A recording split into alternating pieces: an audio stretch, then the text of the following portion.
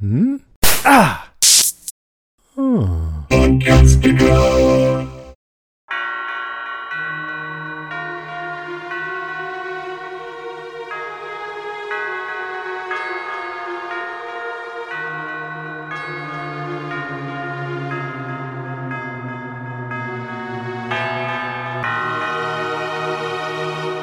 You ready? I'm ready. Okay.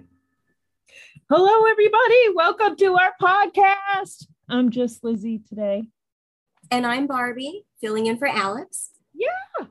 So Alex had I think a family obligation or a wrestling obligation or something like that. So Barbie had wanted to jump in. And so now we have Barbie. So Lizzie and Barbie today. So this is What Is From. And in this episode, we're covering from season 1, episode 4, A Rock and a Farway. So Barbie, how did you feel about this episode? Yay or nay? Yay, because it really moved the story along. We got some answers, and in other cases, we're at least heading in a direction. So I felt like this was a really, I don't know, maybe pivotal episode might be a little too much, but I feel like a lot happened, and we're learning some things.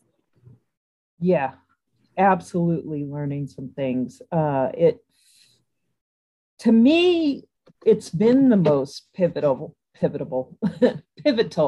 episode since we started watching. So I think this is super important. There were a lot of clues, a lot of information.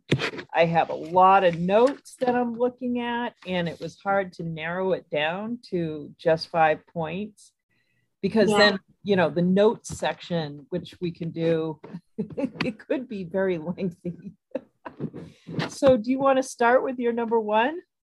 Sure. My number one is kind of just a general, I feel like this is the first episode where we are given a little bit of hope and a little bit of excitement, and there may be a way out of this for these folks. And for me, that came with the Jade and Kenny exchange. Okay. I loved when Jade and Kenny were in that kind of underground bunker, and Jade was explaining, oh, I saw this crazy symbol up there, and then I saw this guy, crushed by a rock, dead, and he was there, and just kind of showing him and just really communicating. I mean, Jade is fully on board now. He is immersed. He is a believer, and he has seen a lot of stuff already. So that was really exciting. And I think Jade, I'm sorry. No, think go Jade ahead. is finding himself in an escape room that he didn't count on. Yeah. He likes puzzle solving. Yeah. So, and I was so on board with Jade being fired up and him saying, you guys aren't doing anything. And then Kenny's like, why don't you come with me to the sheriff's station? Yeah. So that was really cool. I was kind of feeling on board with Jade, like, yeah, well, you guys have just been sitting around, and then they get to the sheriff's station, and that's when Kenny indoctrinates Jade into, the realization that they come from all over the place. They were going different places, and they all ended up there. And that's when their crazy, impossible predicament becomes even crazier and more impossible to Jade. Yeah. Then you hear that static on the CB. Kenny's like, oh yeah, it does that sometimes. And you just see Jade grabbing the CB and just, booking out of there. And so, for me, the hope came with Jade getting all fired up and then just taking that CB. It's like, I don't know what he's going to do with it, but I'm really excited to find out. The guy built a software company. So who knows what's going to happen. But it was finally a note of hope. I wanted to know what you thought was hope. But yeah, you're right. Agreed on that. And I'm glad you picked that as a point because I couldn't squeeze it in. Yeah. So my number one, it's kind of several things mixed together because they all have to do with one another. They all entwine. So there's this memory that the episode actually starts with, and we don't really know what it is because it's just a little boy with his disco lunchbox coming out of that root cellar, and he sees all the dead bodies, and it takes us into the latter half of the episode, and this is where I got the majority of my notes, but it takes us into the latter part of that episode before we find out what that actually is. And it has to do with the boy in white. Ethan tells Victor he's seen this little boy, and Victor says, I haven't seen him in a really long time, and I was about your age when I saw him. So, I mean, I think Ethan's like 5 or 6 years old. Does that sound right? I might put him at 8-ish. I don't know. He's like, in stature, he's a small kid, but he could be an 8. So the last episode, we see Ethan seeing the boy in white through the window, and the boy waves at him. And, it looks innocuous, but when the boy waves at Victor later on in this episode, it just kind of raises some more questions. So we go into this sequence when Victor and Ethan are in the woods and they find the Farway tree. And Victor, it's kind of cute. Like, he's traveling, like he has not aged from this young boy, and he's got chalk in his front pocket, and pulls that out, draws a smiley face on a rock and drops it into the tree. And then the rock drops out of the sky, sort of. And he demonstrates what the Farway tree is. And he says, I've never seen this one before. So now we know there's more than one out there.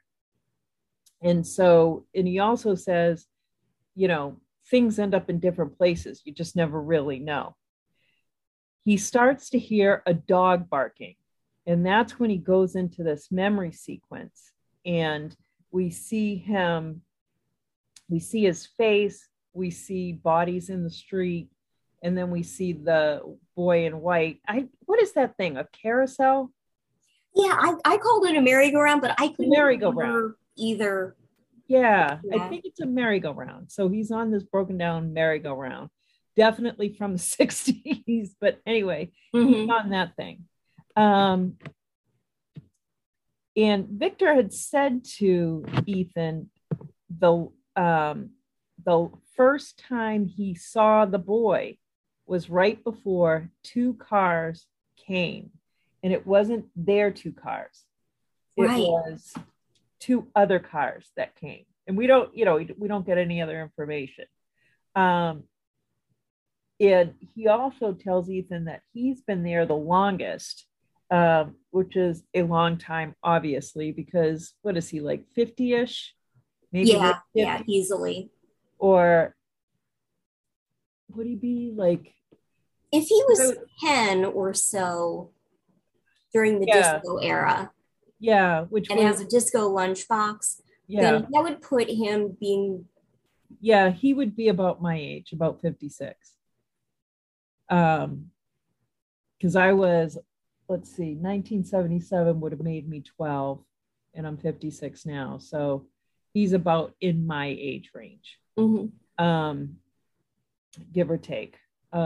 Yeah, because it was like, all right, I have to go back and find out exactly, because I knew it was late 70s, but I wasn't sure if it was attached to a particular year, but then I know that disco was kind of underground for a little bit before it became mainstream and And everybody they say disco died in 1979. yeah. Yeah, it seemed like very abrupt. It was there and then it wasn't there, but it was still there for some people who just weren't giving it up. So at any rate, he starts hearing the dog bark. Then we see little Victor with a dirty face. Then we see the dog. Oh, wait a minute. I've got to go in the right order. The dog barking over dismembered man body. And then we see Victor with the dirty face. Then we see the bodies again. Then the little boy on the merry-go-round. And there's two bodies right near him. And he smiles and waves like he's waving hello. And then we see Victor young again. So from there, Victor goes back to Colony House because he's like, it's almost like something happened that sparked his memory. Maybe when the rock fell, it just reminded him of something. Was it the dog barking that was the trigger? But there was no dog. But it was coming out of the tree. Yeah. And maybe that's what it was. I'm not sure, but it triggered that memory. So he goes to the Colony House and he pulls out a drawing and it's the dog. So then he goes and it's the dog with the bodies and the boy looking mad who went from being on the merry-go-round to in the street. And then we're back at Colony House and he's looking for other pictures. And then there's Victor looking down his street, holding his disco lunchbox. There's just one dog. There's the boy in white, and then bodies all the way down the street. And it's like everybody that lived on that street was out there dead and dismembered and ripped apart. They clearly didn't hear the bell. Yeah, they clearly didn't hear the bell. Maybe they didn't even know there was a bell. Right. And I'm looking at the street and all of the cars, all the vehicles are in working order and they're all in the same genre, like late 60s, early 70s. Although I didn't see anything that looked like my parents' car. We had a 66 Mustang, champagne gold. Wow. Yeah. Nice. And these cars seemed much older than that, except for I think there was a Scout there. That looked like the newest. And I remember at the time, like the Buick Regals were coming out with the opera tops. They had started coming out. Maybe they weren't out yet. It just seemed like all of those cars were early 70s versus later 70s. But if it was a small town and it wasn't an affluent town, which looking at the houses did not look affluent. Right. Yeah. Working class for sure. Very working class. Like those cars would make sense. Let's see. And the houses, it's not like they looked amazing, but they all did look kept. The playground equipment wasn't as run down as it is now. I think they could have stood to mow the lawns a little bit more. Yeah. So then he looks and the boy is on the merry-go-round. And I can't remember now, but I know the boy was walking down the street away from him. But then the boy is on the merry-go-round, walks over, gets on the merry-go-round, waves at Victor, like waves hello. And then the wave turns into follow me. Yeah. And then he disappears from the merry-go-round. So I don't know if that was his goodbye and, come this way or what that was. And the kid's clothes, if you compare his clothes to, young Victor, that kid looks like he may be from the 60s, because he just, he's all in white and He's got the little shorts and a little nice shirt, and just, you know, his hair is, you know, short, and he just looks like he might be, you know, more from the 60s compared to Victor with his hair, which is, you know, grown out a little bit, and, you know, lunchbox and everything.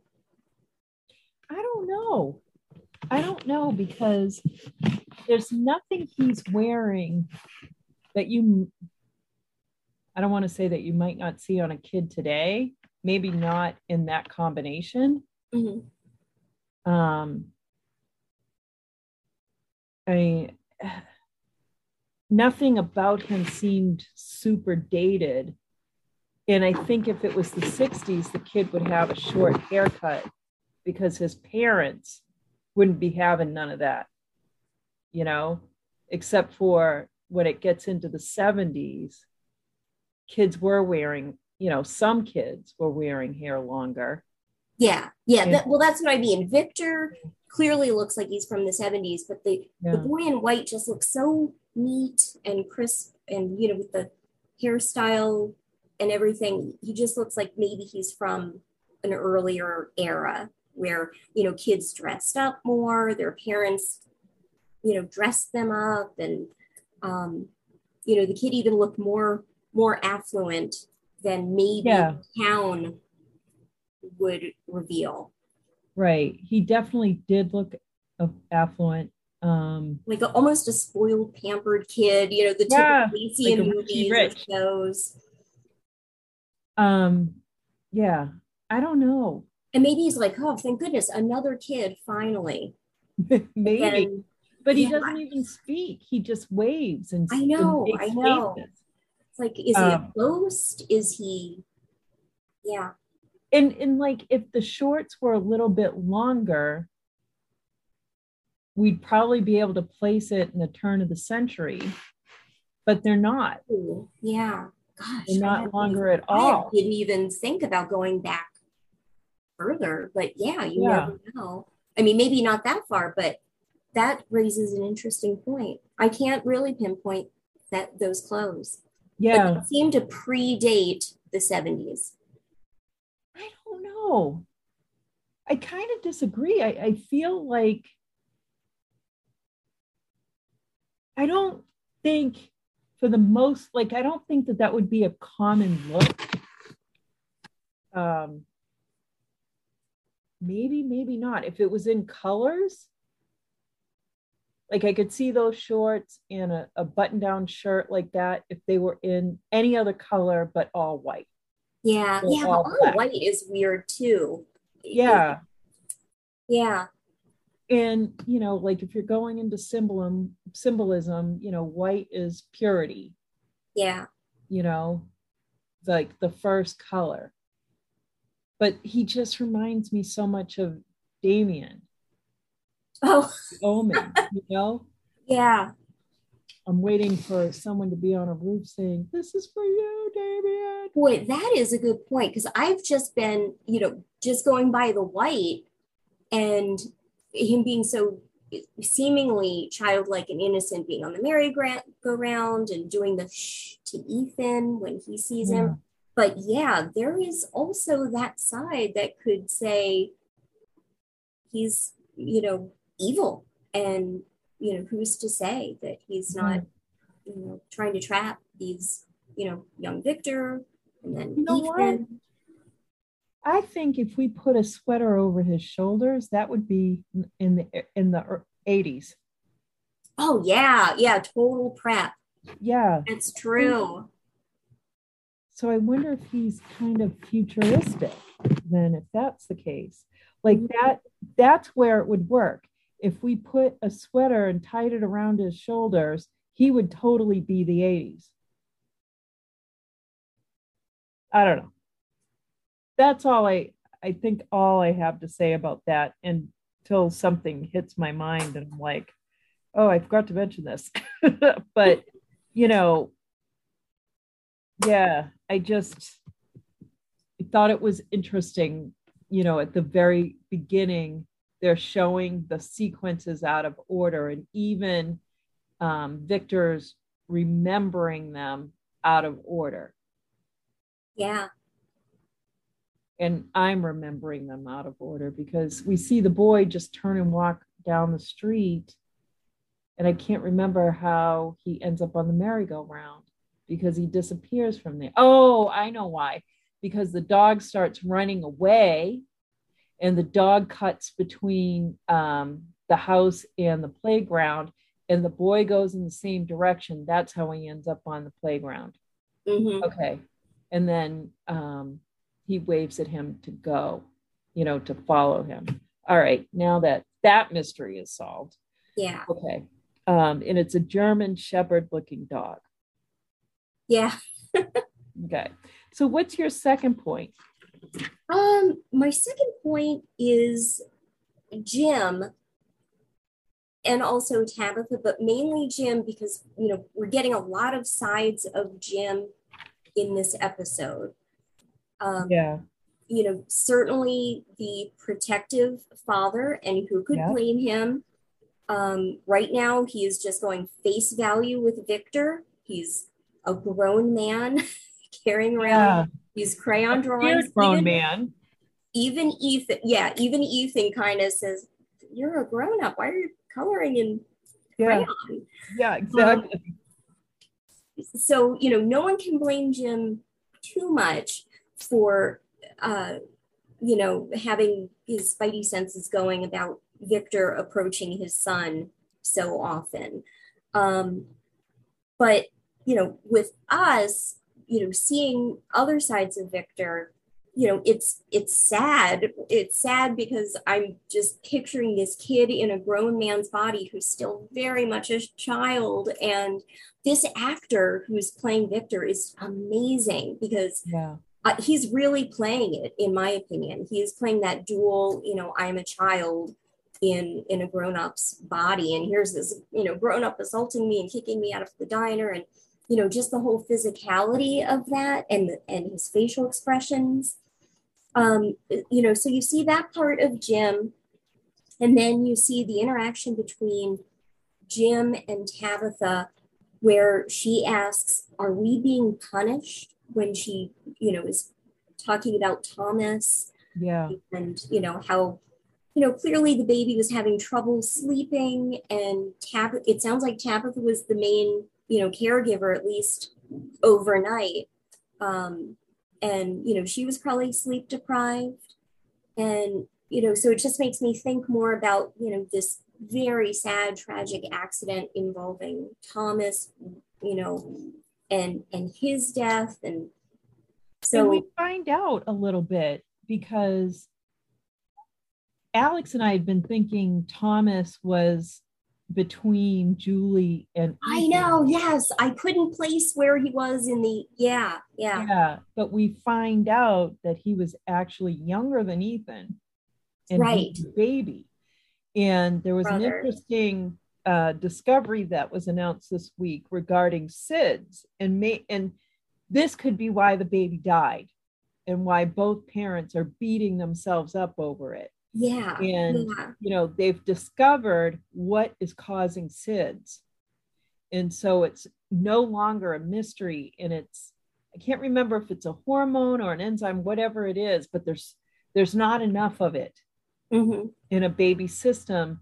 And it's something that keeps the baby breathing or striving for breath. I feel like I'm remembering it completely incorrectly because I just now connected those dots. But I think maybe Thomas died of SIDS, and I don't think that obviously the both of them are blaming themselves. Yeah, they're carrying so much guilt, and it's clear that it has, unfortunately driven a wedge between them or something. Yeah. And it's just sad to even think about the possibility that this could be some kind of punishment. Right. And, but it did get me wondering about the other inhabitants of this unfortunate town. Yeah. And, just trying to test that theory. Could this be, a punishment for for all of these people for whatever, crime or not crime, large or small, some kind of judgment placed on them. I don't know. I don't know. I didn't hang on the punishment. The problem is that I watched this in two sections. So I started it yesterday and then I had to go do something and I finished it up today. So I've got this separation between it. But when I was watching today, there was the conversation between Father Kotry and Boyd. And I'm thinking, all right, what's up with Father Kotry? Because part of him does not seem like a regular priest. I know. Yes. And then there's Boyd, who we know he's walking around with some significant grief because that's all he seems to express without saying it. Like it's written all over his face. Then we've got the Matthews, who are definitely suffering from grief. And it's like but the thing is, I'm placing the grief before they even get there. Yeah, because this was supposed to be their last kind of vacation as a family before. No. Not just them, but everybody. Oh. Like if this is it, like maybe if they're blaming themselves for something they think that they've done, that's why they end up there. Mm-hmm. And maybe Tabitha isn't far off the mark. Right. Yeah. It's certainly an interesting theory. And just the other point regarding Jim and Tabitha is, we learn that they were, on the verge of getting a divorce. And this was, going to be the last of their, family trips. And Julie knew it all along. They clearly were trying to, hide it from the kids and have this just be a happy little vacation. But, Julie was perceptive enough to know what was going on and tells Tabitha in no uncertain terms that she knew. And, the heartbreaking, why aren't we enough for you? Meaning her and Ethan. You still have 2 children. Why aren't we enough? And I just feel so bad for the whole family. It's, there's a lot going on, besides them being in this town, just the whole family dynamic. So that's my point with, Jim and Tabitha, the relationship. I just want to add a little something to that, because she tells Jim that he's telling them things are going to be okay. Yeah. They're going to, but she thinks that they're doing something wrong. And it brought up an interesting thought about Jim. And it reminded me of an engineer joke. And, the punchline is like, I don't need a girlfriend, but a talking frog. That's really cool. And engineers are problem solvers. That's what they do. And it feels to me like engineers always solve the problem, because that's just how their brains work. And so when he's telling her everything's going to be okay, we're going to be fine, don't worry about it, he's convinced he's going to find an answer. And they're going to get out of there. His logical side tells him there's got to be some solution. I just haven't looked enough or worked hard enough on it. Yeah, it's going to, it will present itself. Somehow it's going to present itself. And, I think that's the difference between engineers and the rest of the world, But I think that particular thing and Jade being a problem solver. Right. I think, and it makes me wonder, Jade seems to be like on a glory tour constantly. Like he is about experiencing life. And maybe he's just been looking at life as one big escape room. And he's trying to solve a problem. But, psychologically, there's an inner problem that he needs to solve that he's not dealing with. So it's interesting that two engineers landed at the same time. And I'd like to know the two cars. Yeah. Yeah, at the same time. Yeah. And I'd like to know what the rest of them did before they got there. So yeah, that's my further note. And are we ready for my number 3? We are. Okay. So I'm going to go back and talk about Boyd and Father Cautry. Yes. And when I was watching their exchange at the box, it reminded me of the light and the dark men from Lost. And, you know, at the time, I'm assuming you watched Lost. I did not. I'm the one person I knew you in were the going to world. say that. Well, Alex didn't see it either, I think. All right. So in Lost, there were like several seasons in, we see a guy all dressed in white, and then there's a guy all dressed in black. And a lot of us assumed it was God and the devil, you know, but maybe it's just the yin and the yang, that sort of thing, light and dark, like total opposites, that sort of thing. And I'm looking at Boyd and Cautry, and I'm thinking that they represent light and dark, but I'm not sure which one is light, which one is dark, or even if they remain all that all the time. Right. I'm sort of thinking they might switch off. Although right now, I don't know what it is about Father Cautry. I'm just thinking he's dark. There's just something about him. He's certainly not clear cut. That's for sure. He is not the one-dimensional clergy member that, you know, you'll often see in shows. Yeah, he's definitely got sides and facets. He's got an edge, yeah. But he tells, you know, Boyd is out there and he's, you know, fixing up the box again, hopefully never to be used a second time. But and it's like, this is Boyd's penance, his self-imposed penance, that he's got to do this. Like, he put Frank in the box, or he laid down the gauntlet that if anyone broke the rules, they'd end up in the box. And then Frank broke the rules and he actually had to carry it through. So now he's getting the box ready again. And Father Cautry comes over and he's talking to him, and he's trying to absolve Boyd from holding on to the guilt of Lauren, Frank, and Megan. And Boyd doesn't want to hear it.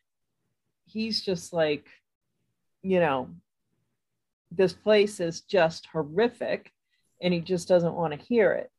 And Cautry says, look, you are the one that found the talismans. Before you came along, there was death all the time. Because you found the talismans, which the 96 days makes me think that that was fairly recent, which then makes me wonder how long Boyd has been there. Like, maybe he hasn't been there very long. Yeah, I'd love to know when everyone arrived. I'd love a timeline. Yeah, I hope they do that. So he says, you're the one that found the talisman. You created order from chaos. You made it possible for people to live and not just survive. You saved this town. And he says to Boyd, you don't have the luxury of grief. And that's when I started thinking about the grief thing. So he starts talking to Boyd about, you know, he's not responsible for her, whoever her is. So he's not responsible for her, which I'm assuming is someone that died. So, but he's definitely carrying around a very, very heavy bucket of guilt about someone. Like, it weighs on him. Yeah. And then there's the estrangement with Ellis. Yeah. What's going on with that? I mean, yeah. Everyone's looking to Boyd to make the hard decisions, and Boyd's carrying his own, you know, problems. yeah. And it's like, this is his penance, is to carry the weight of this town. I don't think that, well, I mean, I don't know, this sort of gets into future episodes, but I don't know. Again, I think he's another problem solver. Mm-hmm. I don't know that he was like, oh, if we find some talismans, we'll be good to go. I don't think that was it. I just think that he got lucky. But he's definitely a problem solver. The box demonstrates problem solving. Yeah. And, unfortunate problem solving at that. So that's my number 3. Well, for my next point, we're shifting back to Victor. Okay. His stash of drawings, when you mentioned, he goes back, and goes through the drawings and hits upon the drawing of the dog. Yeah. I froze on the first 2 drawings just because I was curious. My first watch, I just watched and then the second time I thought, what are those other drawings of? Because it goes by so fast. And I just wondered if there was any significance. So the first one looks definitely like Ethan, in my opinion. It looks like a little boy in a yellow shirt, and it looks like he's waving. And I couldn't really see the person who was next to him in this drawing, but it looked like a girl, and I'm guessing it was Julie. So a drawing of Ethan and Julie. They are in a yard. There's a house in the background, and it's dark. But the odd thing is, it's dark, moon is out, but these 2 kids are smiling and Ethan's waving. So that I found really interesting. But I wonder if they are monsters. Right. I don't know. Because that's kind of what they do too. Yeah. And then the second drawing is of a house on fire, and figures, like stick figures in black, are all around. And I was wondering, is Colony House going to experience a fire? I mean, there were significant flames in, all around the house. Yeah. And those figures didn't look like they were running. So I wondered if they were the monsters surrounding a burning Colony House. It was a large house for sure. And it didn't look like one of the houses in town. Yeah. So it'll be interesting to see future episodes if there's a fire, and if it, I don't know, forces people to run out and maybe they're attacked. I don't know. And then the third, of course, is the picture of the dog, which, ends up prompting that flashback and see the bodies. So, well, I think there's a bit of foreboding there, because the episode ends with him saying, I'm going to get ahead of this, or whatever he said to that effect. He was digging graves, and he was doing it up at Colony House. And did that remind you of anything? Yes, it did. Hello, Jim from The Walking Dead. Exactly. Oh my gosh, I got chills, like double chills because of that. I was like, all right, so maybe there's some blue meth involved. I don't know. And there were 6, so that's a lot of graves. That's a lot of graves, and we don't have a very big cast, so I'm nervous. Yeah. So, so there's that. Yeah, I think that. I know I finally went back, and it was for episode 2. I watched the opening credits, and I made notes of all the drawings. And at that point, I didn't know what the drawings were all about. And later in the episode, found out it was Victor, But some of those drawings that he was flipping through are in the opening credits. Yeah, Just is a FYI. picture of, I'm guessing that Ellis did this one because it looks like Ellis and Fatima holding hands. And Oh it's yeah, that the was picture him. behind Julie's little bed nook, Yeah. which is odd. Yeah. But she's got a little nook in Ellis and Fatima's room. Yeah.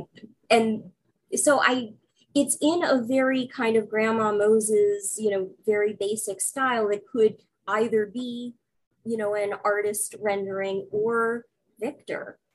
It looked more No, Victor-like. it's not Victor. This is Ellis's work. It And just looks different from those charcoal sketches that he did Yeah. of Fatima. yeah.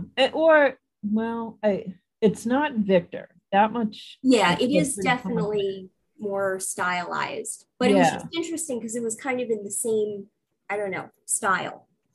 That's a no. I mean, Alex and I called it, Adam and Eve, mhm.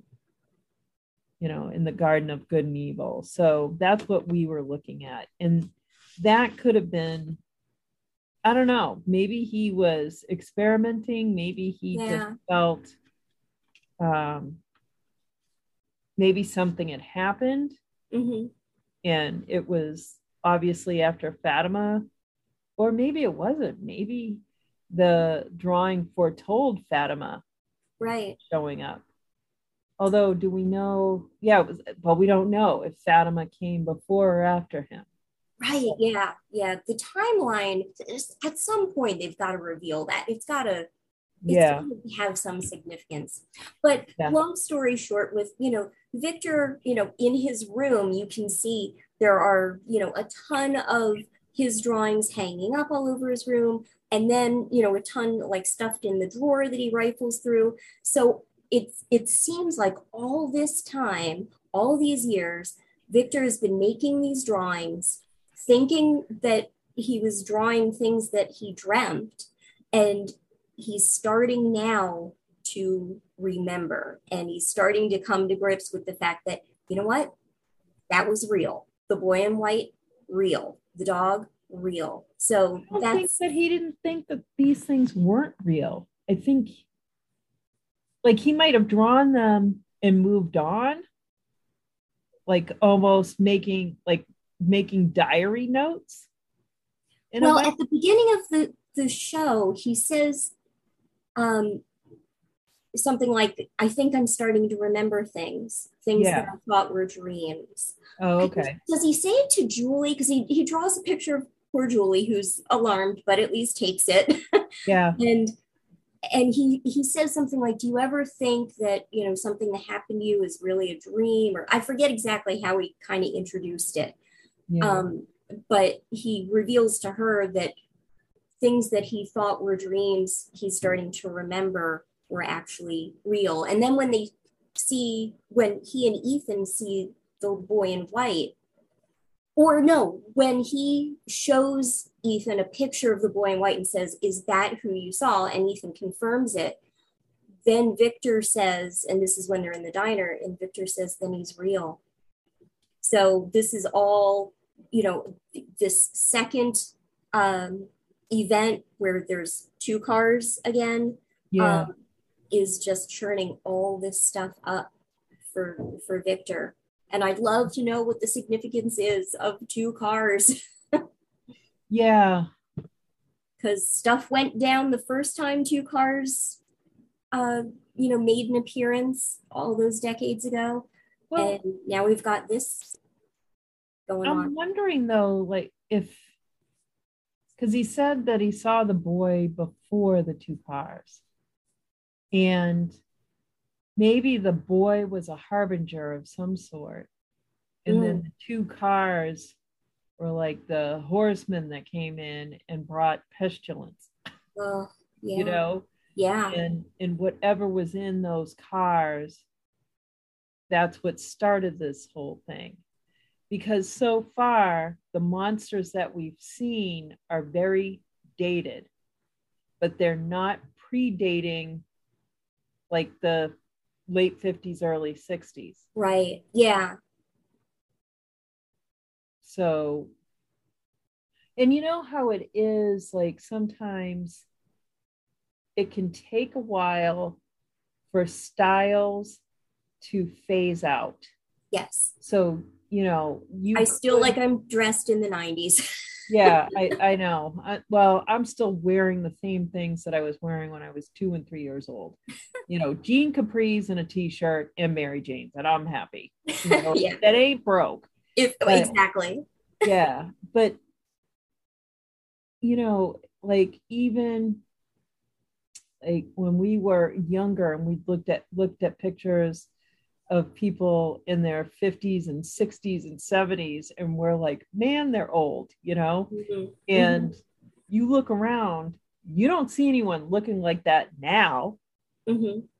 And to some extent, we all, aside from obvious age, we all kind of look the same.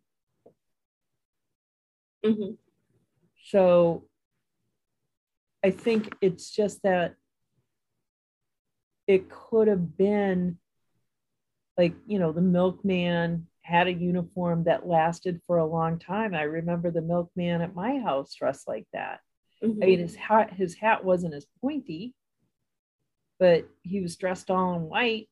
Yeah. So could it be that these monsters are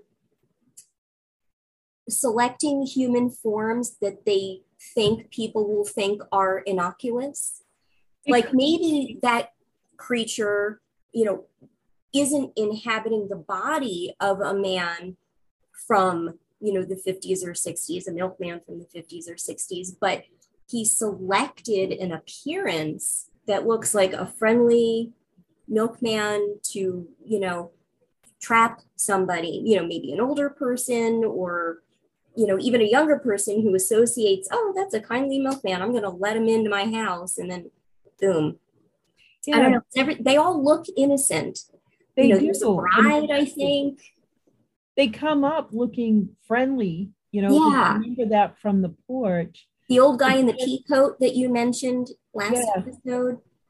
Yeah. And like, even when they went after Frank, they didn't look like that. Mm-hmm. Yes, they didn't look like right. that at all. Yeah. And like there was one guy that was, and I think I remember seeing him at the camper, but there was one guy that was looking through a slat in the box, and he just kind of, I don't know, he just reminded me of like a bar guy, like a guy maybe in his 30s or something, and mm-hmm. Just a smoker, or like, just some guy that hung out in a bar all the time, mm-hmm. Looking in. Certainly, like if I was out and about and this guy was looking at me, I wouldn't feel good about it, Yeah. And he was like 70s for sure, or even late 60s, or maybe the people that they kill, they can adopt, like if they ingest that flesh, they can adopt that look. Right. That's what I was originally thinking.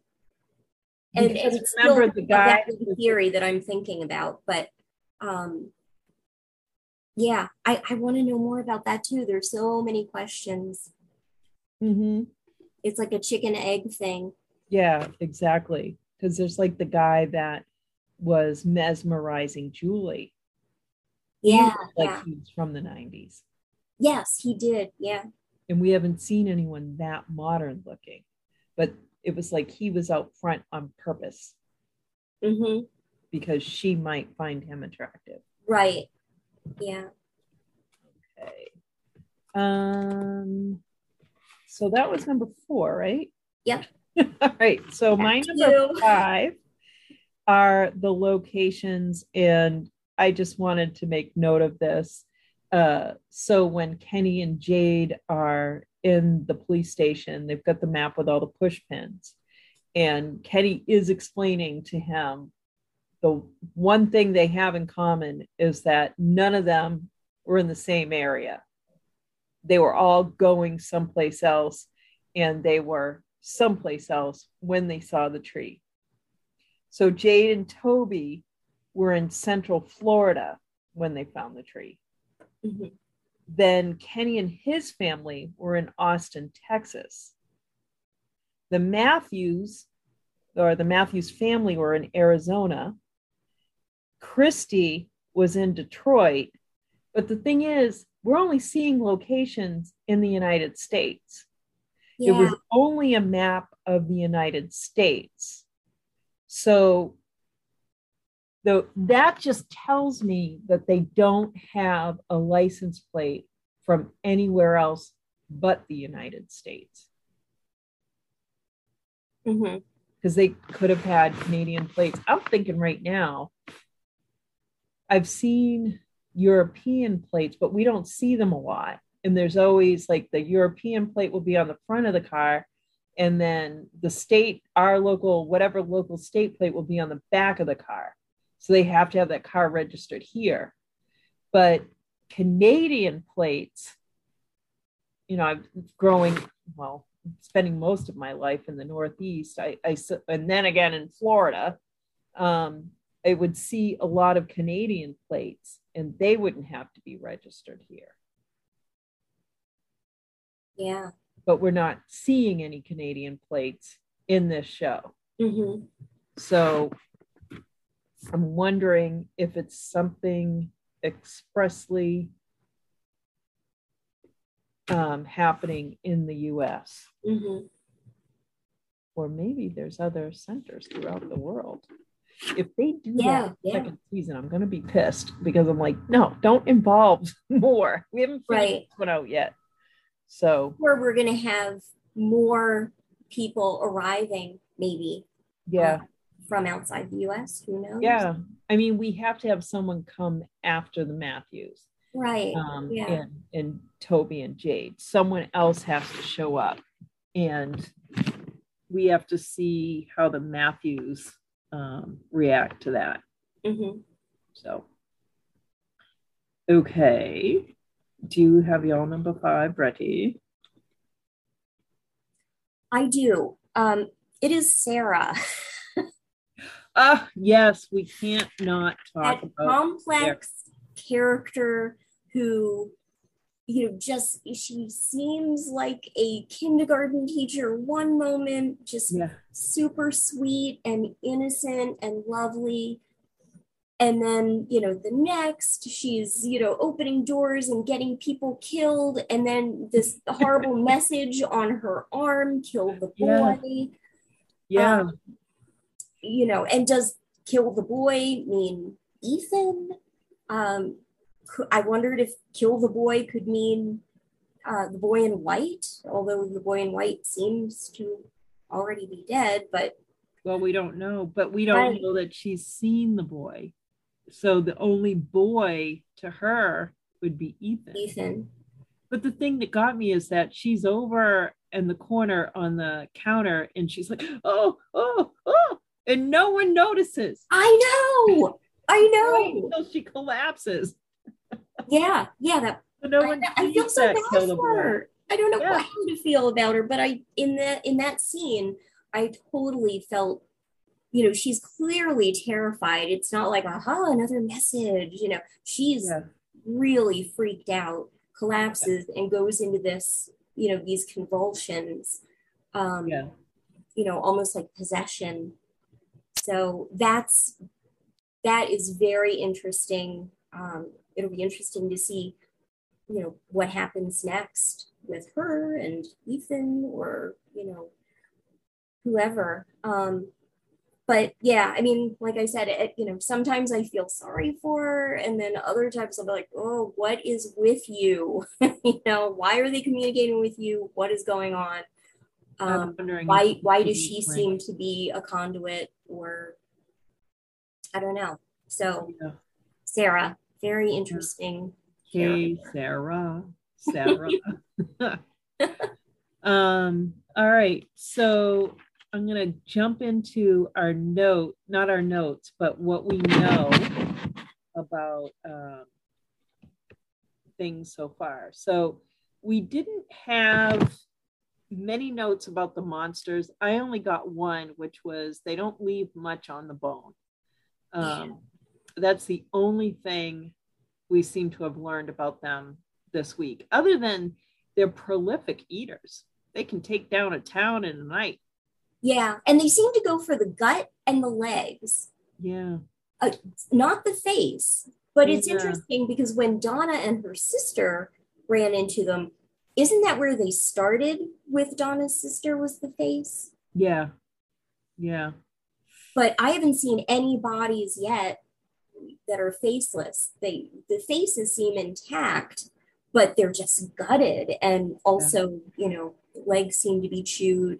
Or they'll, they've gone down so much that they're in two pieces. Yeah, like Megan's mom. Yeah, in that guy that we were first seeing that the dog was barking over. Yeah. All right, so then if we switch over to the town, so somehow Static hits that place on the radio sometimes. It's been an ongoing thing. And no one has really bothered to try and delve in deeply about that. So then we have the root cellar, which is part of the town. And Jade finds it in the previous episode, and it's got a dead guy in there and a symbol. And then little Victor comes out of there, and it kind of, I was thinking, all right, so maybe this is a safe space. But if that's true, then we wouldn't have seen that dead guy in there. But then we don't really know if that dead guy was really there, because it seems like Jade was seeing things. And although this isn't part of the, I don't know that this is part of the town, but it's definitely part of the woods, are the Farway trees. And they can transport people and things. And the last thing is the Star Magic Motel. And then Colony House, we've got a couple of characters up there. And one of them is Trudy. And she's kind of like this busybody girl. And she has a pillow named Meredith that somehow Julie was borrowing. But that's okay, because Trudy went through Julie's luggage and pulled out a sweater. Yeah. So, or not a sweater. She's got Julie's shirt she's wearing. And I think she's just trying to stay a little trendy and maybe not wear the same thing twice. So we've got Trudy, the prolific sharer, and then we've got the girl that can't act that we've met up there. And that's all I have for those things. Do you have any notes? I do. It's pertaining to music, and specifically the jukebox. Yeah. When I think it's Ethan and Jim arrive at the diner for breakfast, the jukebox fires up. It starts playing Last Train to Clarksville by the Monkees. And, I like that song. And again, first watch, I was just nearly freaked out that the jukebox started on its own, number one. And number two, the townspeople kind of seem to, slough that off, the old, oh yeah, that sometimes happens. But that's just like the Static thing happening. Exactly. And then I thought, well, what's the significance of this song? Maybe there's some kind of message being delivered. So I kind of I did a deep dive into Last Train to Clarksville. And I looked up the lyrics, just did a skim. And the one line that jumped out at me was, "And I don't know if I'm ever coming home." Yeah. So that kind of gave me chills. And then I thought, well, what is this song about? Because it sounds so upbeat, but then when you read the lyrics and you really listen, it's like, it's not that upbeat. So I read that according to the songwriters, who are Tommy Boyce and Bobby Hart, it tells the story of a young man who's been drafted during the Vietnam War and wants one more night with his sweetheart. So he's telling her, take take the last train to Clarksville. I'll meet you at the station. I made your reservation. And so it got me wondering, okay, is it that these people have been drafted into a war with these monsters? And they may never make it home? Was that the underlying message, maybe, or the significance of this song being played? And then I remembered what you guys were talking about last episode. I think Greg brought it up that, the reason for the food, the pancakes, the chicken eggs, and just, all of that being very plentiful, oddly enough, is because this is some kind of farm and these monsters are just, keeping everybody healthy and fattened up and complacent. So, they can pick them off. And anyway, it just got me thinking, like, what is this? Are they just farm animals, kind of, or have they been drafted into this war between them and the monsters? Who's going to win? So anyway, just that kind of was an interesting little side note. And then the other song was, I think it was by Joni Mitchell, Blue. Called Blue. And I did another, look at lyrics. And, again, the lyric that jumped out at me the most was everybody's saying hell's the hippest way to go. Well, I don't think so. But I'm going to take a look around it, though. Blue, I love you. So, just interesting, if you read all of the lyrics, it's a love song, but it's kind of a conflicted, they're definitely Joni Mitchell, who wrote the song. If it's autobiographical, she was definitely separated from whoever she's writing this about. It's definitely about lovers who are apart. And I just found it, the line, I'm going to take a look around it, though. Well, that song comes on. Are they taking a look around hell? That song comes on. Sorry. Some equivalent of hell? Yeah.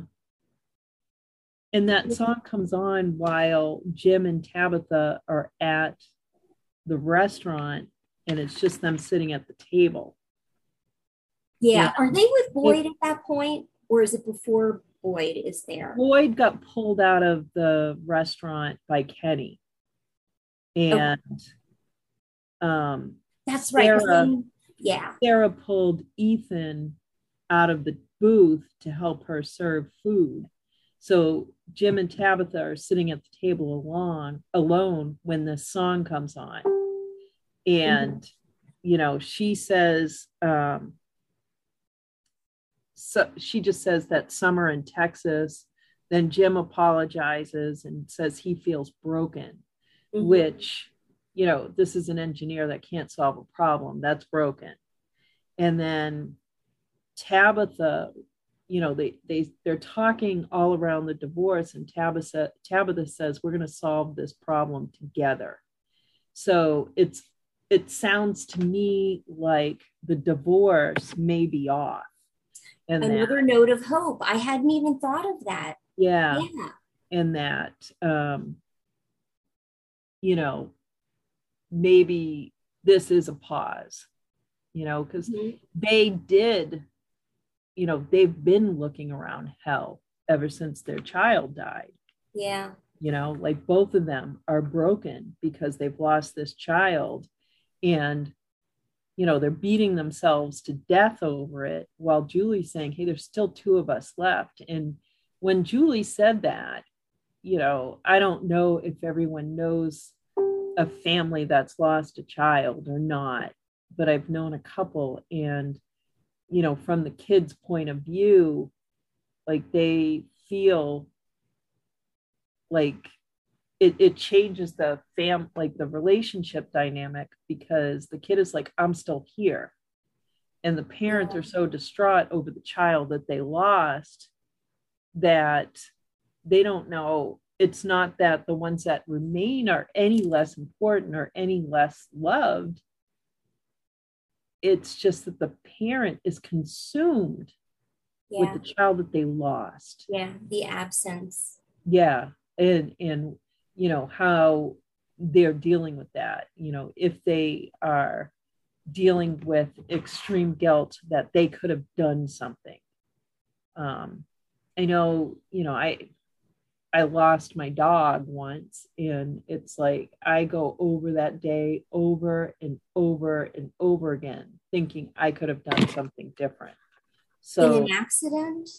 Yeah, he was hit by a car. Oh my gosh. Yeah. Oh, you know, while I'm sitting there watching it, and I'm just like, you know, and I just think about that every so often. Like, of course. You know, I know what I could have done differently, and why didn't I? And, you know, like, you know, it's just things like that. Yeah. A note that I had was, shoot, I was definitely going to mention that conversation between Tabitha and Jim. And then Ethan with the crutch, I was like, he is just Tiny Tim. I know. So wait a minute. The last train to Clarksville started playing when Mrs. Lou was crying.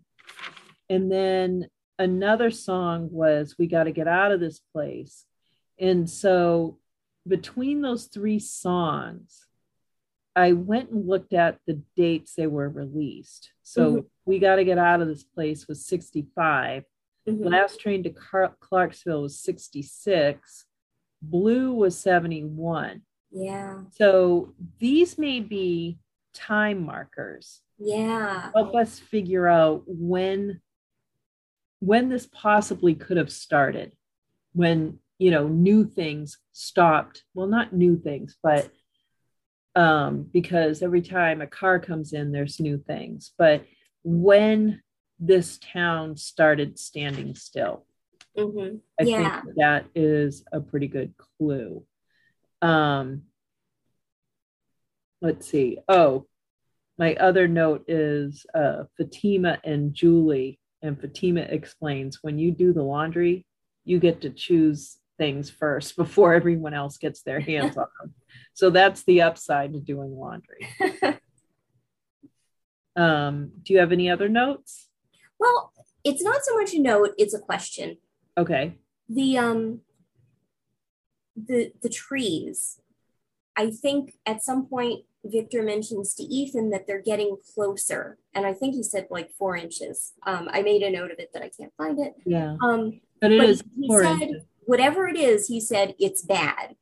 And so I would love to just understand, you know, why are the woods moving? Are they getting bigger? Is this, you know, the hunting ground overtaking little bit by little bit town and colony house?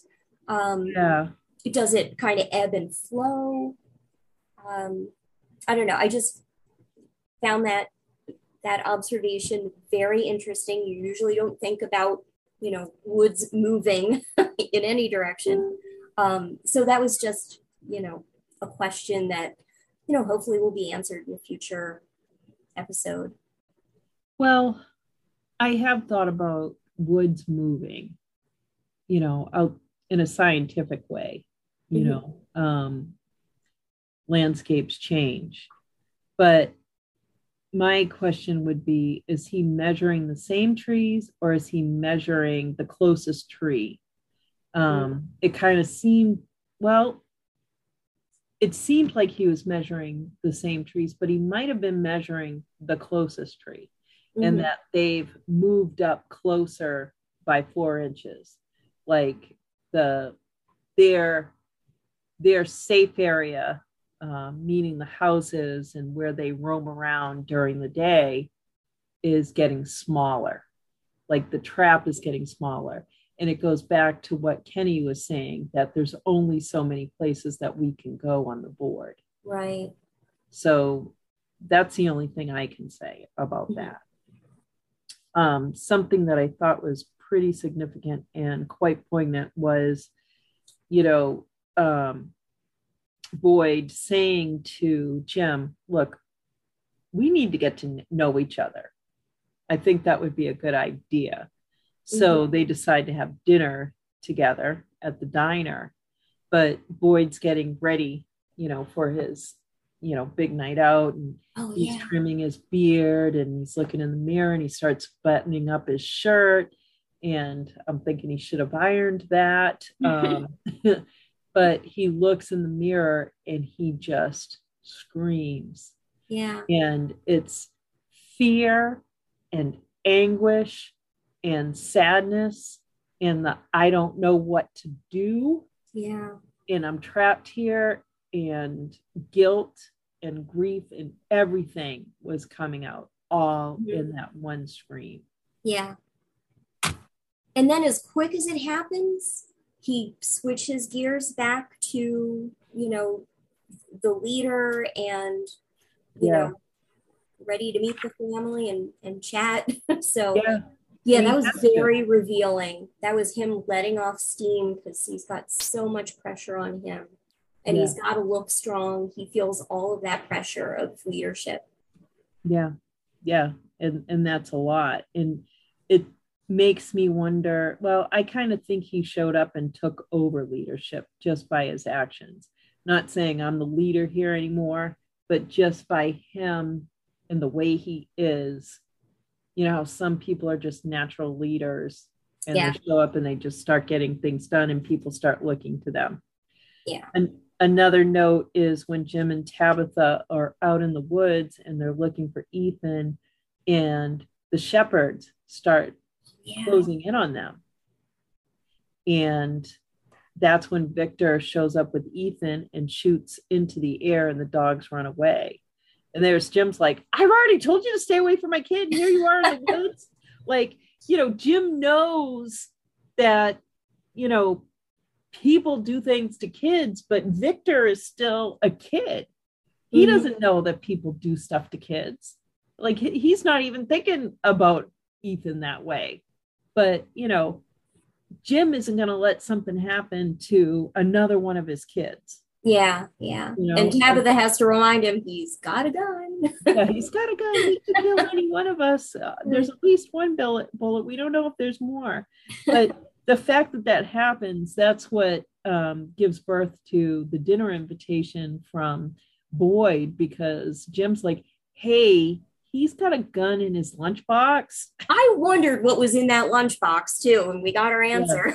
We don't know that it's just the gun. It could be other things, but he's definitely got that gun, and it would give a good reason why he's taking that lunchbox with him everywhere.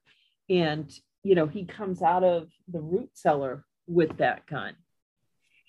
Okay, let's see. I think that's all I really have for notes. I do have one more question, and then I'll stop. When Victor introduces Ethan to the Farway tree concept by throwing, the rock, and then it comes out, it falls from the sky essentially behind them. He says it works for people too. Yeah. And he mentions you just, you never know where you're going to end up or whatever. How does he know that? That's what I would love to know. It sounds like he's speaking from either experience or observation. I wonder if he's jumped in there himself. Right, and was just lucky enough to land, lucky is relative, I guess, but not too far away. Because I mean, if one of those came up while they were under attack, someone could jump in there and they don't know, like maybe once or twice, and maybe they've never come back, or maybe they've showed up in other parts of the town. Well, I wondered about the root cellar guy, because he's in kind of an odd place. Yeah, under a rock, under Indiana Jones rock there. Yes. Yeah, no kidding. My mind went there. Like, did that guy try it? And I don't know what happened, but so anyway, just throwing that out there, and that is truly my last note. All right. So, gosh, there was a lot. There was just so much to digest in this episode, but I think it gives us a lot going forward. So, on to news from the sheriff. There's David Alpay, who plays Jade. In the darkest corners of the dark net, there are places where victims are held captive, psychologically tortured, live streamed, then given a chance to escape if they confess their worst sins, preserving them online for eternity in red rooms. Well, so whatever that is, it's called Red Room. Wow. And Red Room is murder backwards. So of course not spelled that way, but that kind of sounds a little bit like From. Yeah. So what's Chloe up to? Chloe Van Landschoot, who plays Christy in From, is in Skin, which was made in 2022. She plays Rachel Harris, a confident yet arrogant exotic dancer whose sudden diagnosis with muscular dystrophy changes the course of her life. Her best friend Lisa takes her to a comedy club in an attempt to cheer her up. Rachel resists, but ends up finding inspiration to get back on stage, but this time as a comedian. Rachel turns to stand-up comedy to share her experience with muscular dystrophy and cope with her disease. She tours her act with Lisa and grows into a confident comedian. As Rachel's reputation as a comic rises, so does the progression of her muscular dystrophy. Oh, wow. Yeah, interesting. Mm-hmm. All right, so now for listener buzz. We have something from Karen Stoll Medeiros, and she says, I am so happy you guys are covering From, and I love all the little detail you're getting to in your podcast. I appreciate that she appreciates that. Yes, here. The episode was great because we finally get some answers. Oh, Carrie, just wait until this episode 4, which of course lead to more questions. And I have lots of questions. Just hope I get this post in before Boyd rings the bell. Here are some of them to possibly include in your list of mysteries, starting with the town and the woods. Yes, and I love that she is giving us some stuff. So what's up with the jukebox at the diner that turns on randomly and plays music? And so she lists, We Got to Get Out of This Place, Last Train to Clarksville, and Blue. And I think, I'm trying to think, it's on the tip of my tongue, but maybe like on a bad Wi-Fi day and stuff happens, like your Wi-Fi is up, Wi-Fi is down, Wi-Fi is up, Wi-Fi is down. It's kind of like that for the radio, getting some static there or some reception, and also maybe the jukeboxes just coming on randomly. And I'm wondering if there's other things like that also might be happening. Mm-hmm. So how often do people come to From? How many people live there? I don't know. Why are trees moving? Monsters and other non-monster related questions. The boy in white appears during the day, so not a monster. For some reason, I think I remember seeing him at night, but I could be mistaken. And why is he seemingly protecting Ethan while Sarah's being told to kill him? Maybe Ethan is the new Victor, because Victor seemed to survive the massacres in his town, and he saw the boy. Yeah. And now Ethan's seeing the boy. So maybe everyone else is up for grabs except for Ethan. Maybe it takes a young boy, because remember, Victor says, I was about your age. Yeah. Yeah. So Ethan and Sarah both get seizures. What about Victor? Ethan was having a seizure because he was injured. Sarah was having a seizure because they were interacting with her. And speaking of Victor, how has he survived so long? Do the monsters not want to kill him, or are they unable to kill him? Maybe he just tastes funny. What happens to the people that die and from? Do they become monsters or something else? And finally, why don't people just board up all the damn windows? I understand. I would, Looking forward to your podcast on this episode and can't wait to get to a certain future. Oh, I wonder which episodes. All right. So Greg Schwam says, okay, here we go. Starting to see some of the crazy mysteries that make up this place. Number 1, Chekhov's traveling tree. We should see at least one person go through one of these trees by the end of the season, if not more. It will be great. Yep. In a flashback, perhaps, but I imagine we will see one successful and one less so. Oof. Yeah, I don't want to see anything not be successful. Things are bad enough. Number 2, these things that just happened, specifically the diner radios and the CB, which isn't necessarily plugged in. They just turn on without power. Speaking of, where do they get their electricity? If this place exists outside of the rules of space, how do they get power for all their homes and buildings? Or do they only have kerosene and some replacement? I don't remember. Or is this like the food thing? That will just keep them complacent and give them electricity at night? All the comforts of home, so to speak. Well, no one's watching TV and there isn't internet. Mm-hmm. So I don't know. Number 3, Boyd found the talismans. Is he a secret agent for the monsters? Adding to the town is a farm theory from last week, could he be a monster, Thanos, and have the foresight that they were eating everything all the time? I feel like this is a stretch, but the meat farm seems like it could make sense. Oof. And I don't really want to think that theory, but it does make sense. We keep coming back to it, whether we want or not.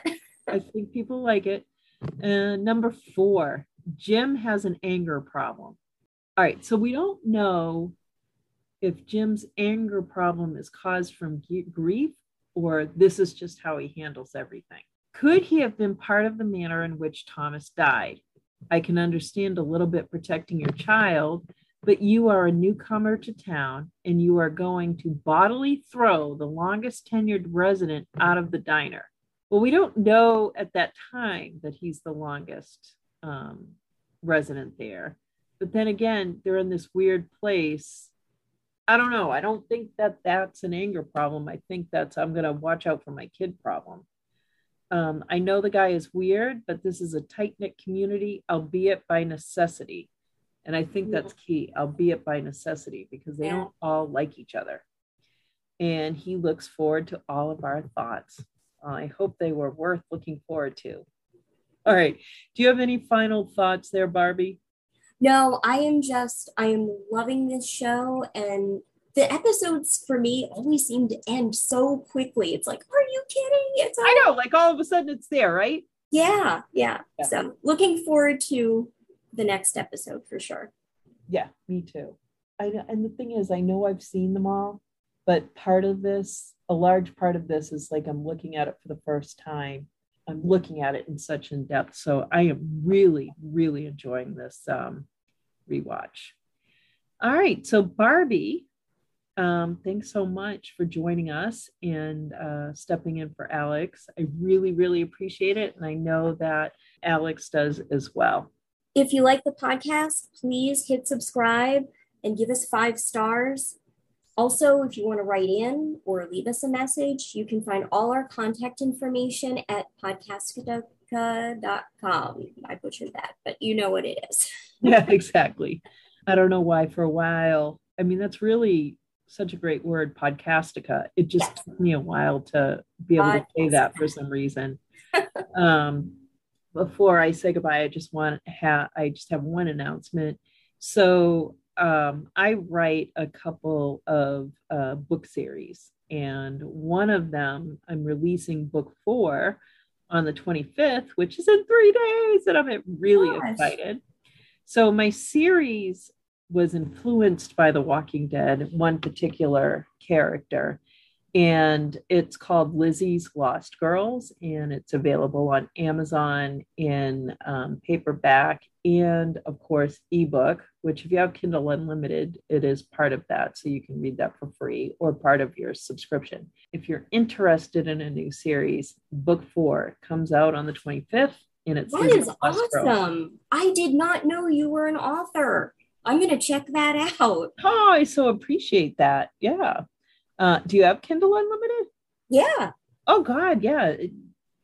It's part of your subscription. So you can put it on your list. Oh, awesome. I'll do that. And congratulations on the 4th. Thank you so much. Yeah. Thank you so much. Now it's on to, I finished book 4 for that, and I've got to finish the 4th volume for my other series, which is called, oh my God, what is it called? Salem. Oh my God, Witch Hunters. Salem. I can't believe I forgot the name of that. What a loser. Anyway, so that's the next project. So yeah. So everyone, hey, thanks so much for coming along on this ride. While you are hitting the subscribe button, please, or visiting podcasted. I said I could say. I'm sorry, I did that. So while you're there visiting that, why don't you check out the other shows? I'm trying to remember. They are covering right now Ozark, which is an awesome Netflix show. And if you haven't been watching it, they have finished the series, although I've heard that, from the beginning, I was hearing that they were going to do a spinoff, but now I'm hearing a possible 5th season. Be still my heart, but I feel like they still have a lot of story to tell there. So Barbie, yes. You're up. So next week we will be covering season 1, episode 5, called Silhouettes. Interesting title. Yeah. That makes me think. All right, so that's our show. Thank you for listening. The bell is ringing, so it's time to go home before it gets too dark.